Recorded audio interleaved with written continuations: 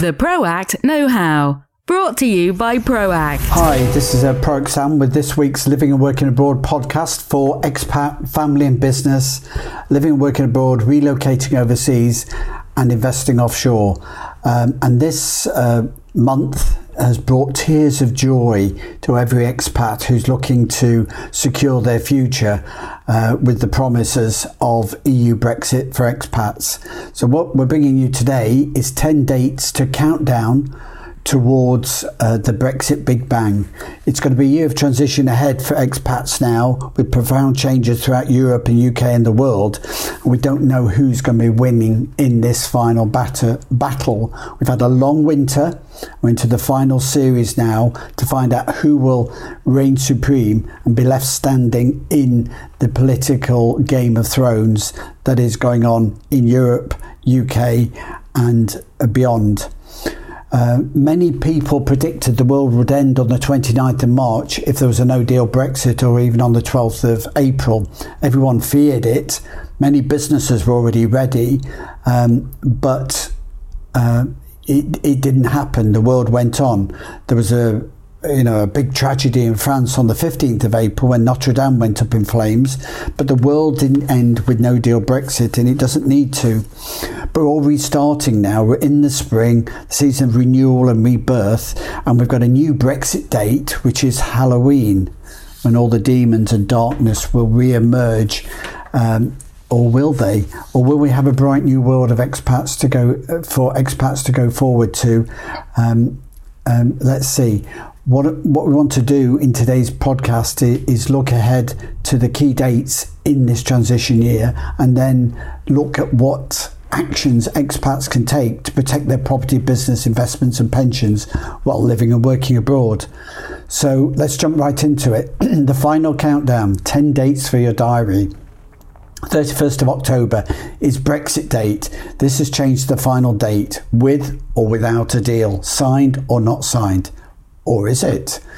The deal is the withdrawal treaty as drafted, and as the EU say, will not be amended. This needs to be agreed by the UK Parliament and the EU Parliament in order to be signed off by the two governments. The third date is the 1st of next month, and that's any month. It could be the 1st of May. The UK Parliament can pass the existing withdrawal treaty as it stands without any amendments, and allow Brexit to go ahead on the 1st of the following month. So the UK could be out of the EU with Brexit by the 1st of May if the UK Parliament were to get together a vote to pass the withdrawal treaty before the 30th of April. Not likely to happen with Easter, but let's put that to one side. The 23rd of June is a key date to look forward to. This is the third anniversary of the UK Brexit referendum, and we expect some fireworks around that date, if not on the 31st of October and the 5th of November. Many vested interests will be vying to create their noise around that date. Interesting to note that Greenland did manage to leave the EU. It took them 3 years from the date of their referendum to actually leaving date. So it could be seen as quite a momentous day to try and galvanise the Brexiteers around to get the UK out of the EU on the 23rd of June. We will see. The next date to look out for, the fifth one, is May the 31st. Why is that significant? If the UK don't enter into the EU MEP elections in May, then the UK will automatically be kicked out of the EU with no deal on that date, on the 31st of May. This has been set, this has been agreed. There is no summit meeting because the Commission is winding up, the Parliament is winding up. There's no more EU meetings now until after the new Parliament and the new Commission are put in place in June, July.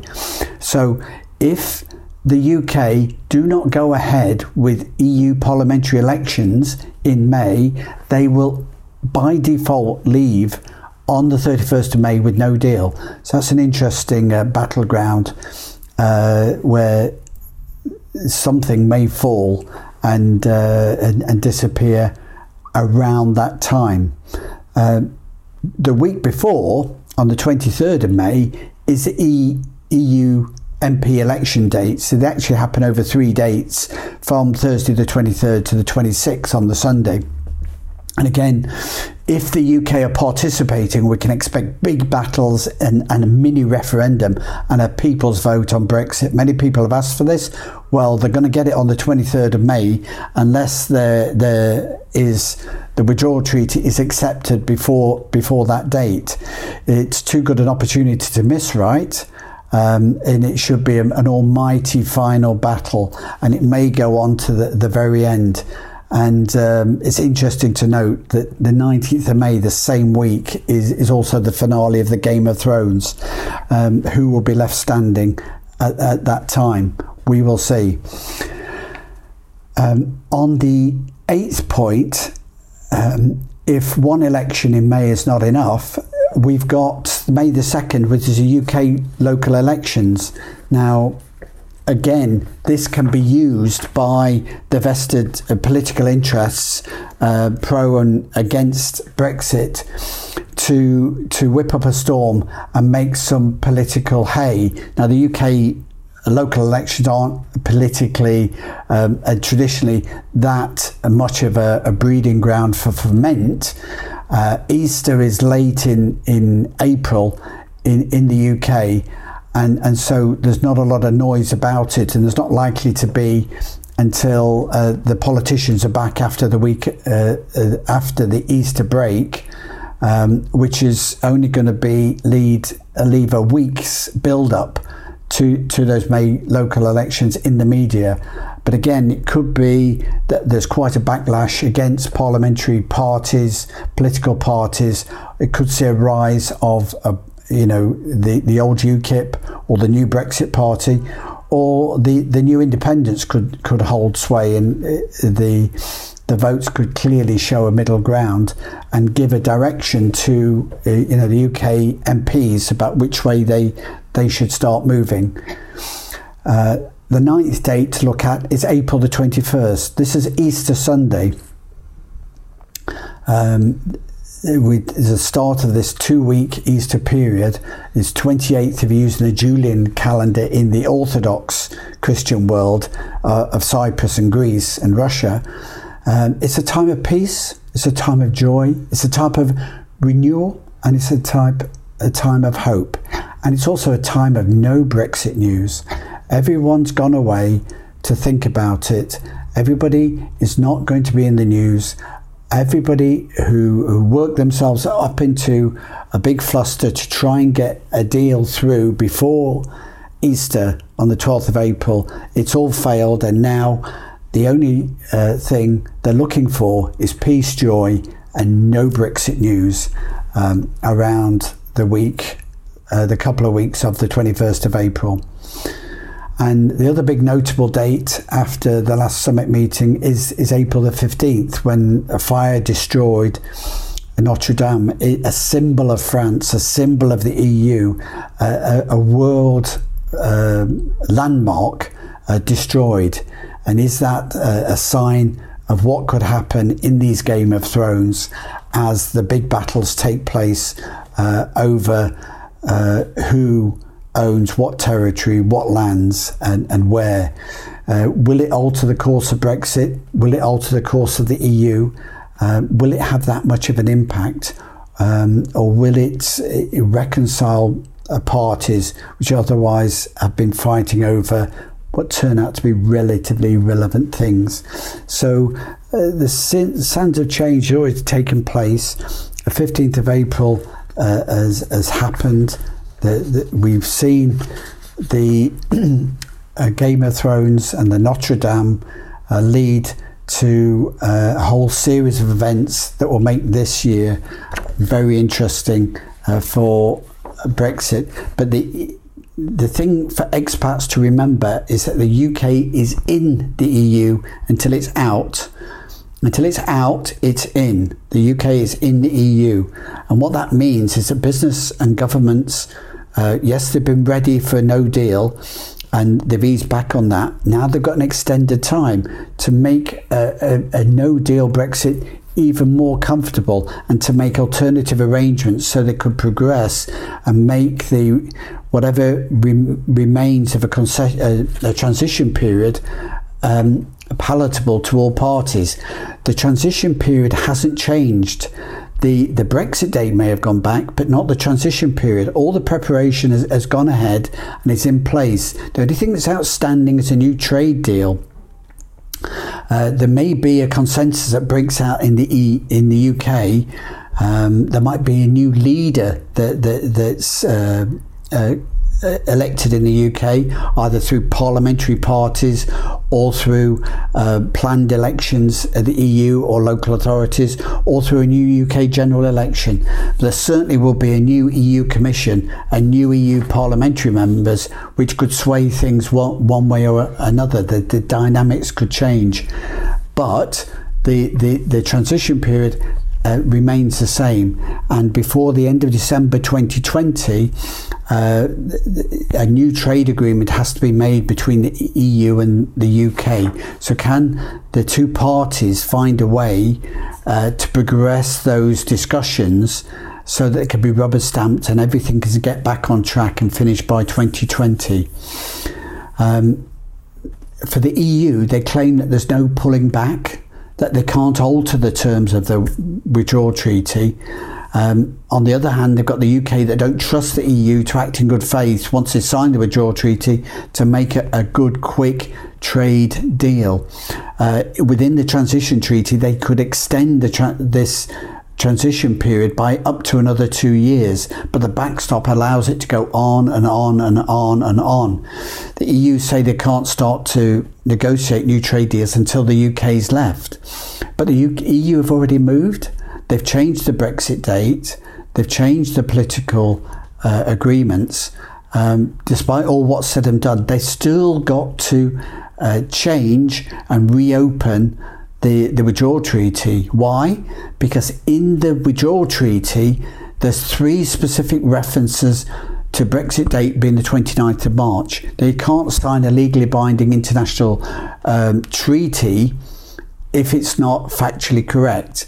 And so they have to open it up to amend those dates. Not a big thing, granted, but the legal process of doing that would allow them to make other minor amendments. So if the parties can come together to find some other way to amend those arrangements, if they can approve their no deal planning, then possibly there's no reason why they can't bring forward some amendments, put them into the withdrawal treaty to make it acceptable to the UK and the EU. So there's a lot to play for in the Brexit Game of Thrones, and this will certainly be a year of tears and joy. And we've got a 6-step checklist for expats to plan ahead. So what expats can look forward to is, first of all, securing residency rights in the UK, EU and Cyprus to live and work abroad. If you've got the opportunity because of your circumstance at the moment, secure it as an EU citizen. Secondly, expats can organise their driving licences, medical cover and social insurance rights, so they're going to have continuous cover or licensing after a Brexit date. If a business hasn't already registered and organised a business to work cross-border after Brexit to specific countries within the EU or the whole of the EU or within the UK, then now's the time to do that. Obviously, the UK is a very low-cost, easy place to create and run a business, and so an EU company can set up a UK company, or a contractor can set up a UK company to operate as a contractor business. Contact us about that. The fourth thing is that an expat can look forward by making their settled status for application of residency in the UK. Despite the delayed Brexit, the settled status scheme is open for EU expats living and working in the UK. You need any help with that, contact us.